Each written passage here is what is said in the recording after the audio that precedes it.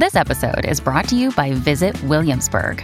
In Williamsburg, Virginia, there's never too much of a good thing. Whether you're a foodie, a golfer, a history buff, a shopaholic, an outdoor enthusiast, or a thrill seeker, you'll find what you came for here and more. So ask yourself, what is it you want?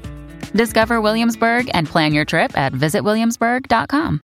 So we are expecting another week of crazy weather, this time freezing rain, potential for ice pellets, snow, and of course, just plain rain as the temperatures slowly warm up. And warm is actually not the right word. It just means it's going to go up by a few degrees, really.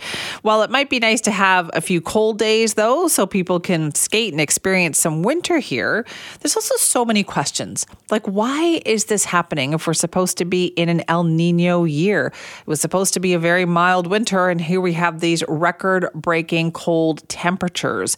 And why is this happening if things are actually getting, warmer according to recorded temperatures? Well, we thought let's talk a little bit about that. Joining us now is Dr. Brenda Eckwurzel, who's a senior climate scientist and director of climate science for the Climate and Energy Program at the Union of Concerned Scientists. Dr. Eckwurzel, thank you so much for being with us. Thank you. I really appreciate it. You must be getting a lot of questions about this right now, about how can we have these record-breaking cold temperatures when we're supposed to be in a warming trend? It really is counterintuitive, isn't it? We did have the record-breaking year, as you noted, but that does not mean that we don't have winter in different places and times of the year. But what you are experiencing is something that is also linked to a climate change event. It's been happening since the 1990s that the Arctic region is warming several times faster than the global average. We call it Arctic amplification. And that creates changes that basically allow the refrigerator door of the Arctic to spill out and go much lower latitudes in the Northern Hemisphere than it typically did in the past. So is this part of the kind of extreme weather that we hear about? Yes, I could connect some dots for you, but essentially what we've seen in this Arctic amplification is that we have less sea ice, floating ice in the Arctic Ocean, and more moisture is available to drop snow in the Eurasian sector of the Arctic. And what this does is, because when you go into the winter months, the Arctic's warmer than it was in the past. And this destabilizes and weakens this ring that would keep the cold air up in the Arctic. And it weakens and it spills out, and it actually affects the jet stream. And the pattern of that jet stream can be wavier and allow cold air to come deep into the United States, say, in parts of southern Canada, and other parts of, Eurasia as well, in the northern hemisphere. And that means that you could freeze fruit crops that typically expect to be warm in past decades, but because of climate change, they're now having freeze warnings. So we have very big extremes. Plus, at the same time, you can have parts of the Arctic way warmer than in the past, because not only is colder, there's these big upswings of the jet stream.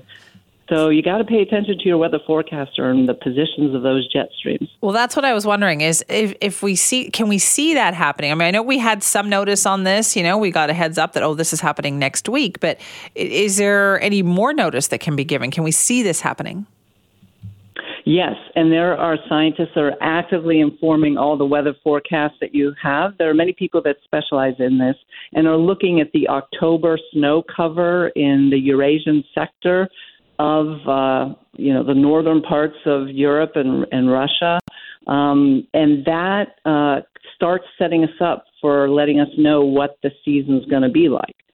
But you have to pay attention every 2 weeks, these outlooks, how they change and the pattern of the jet stream is something that we're getting better at warning people about and giving earlier planning. But the problem is people are very used to warmer, because of climate change, warmer winters.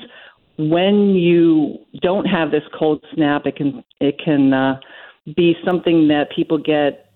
Their old patterns of having to deal with such extreme snow can make people more vulnerable and it's actually can be more dangerous. These are very, very cold temperatures and life-threatening. Oh, boy, they sure are. It feels a bit like whiplash, I think, for people, right? Like just 2 weeks ago, we were talking about, we see the spring bulbs coming up, and, places like, Minnesota are not having the same temperatures, and then this hits there. It's hard to adjust when it happens like that.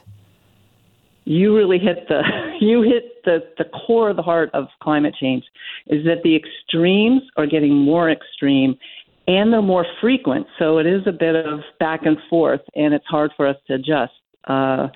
However, if we figure out how to keep each other safe and keep each other warned with all the satellite information, shows like you're having here, and telling people this is really real and pay attention because it's not your grandparents' storm. It certainly is not. Not with these records that we've broken here. Thank you so much for your time on that this morning. Okay, thank you. That's Dr. Brenda Eckerisel, who's a senior climate scientist and director of climate science for the Climate and Energy Program at the Union of Concerned Scientists, talking about these storms, these kind of wild swings that we've been having in temperature there. And certainly, we're talking record-breaking temperatures here, cold as we have ever been able to see it here. I talked about how in some communities on January the 13th, like it was Salmon Arm, I think, Revelstoke, and Cranbrook, they had the coldest temperatures that they had seen in more than 100 years. They broke a record that had stood since 1911. And those are some very, very cold temperatures.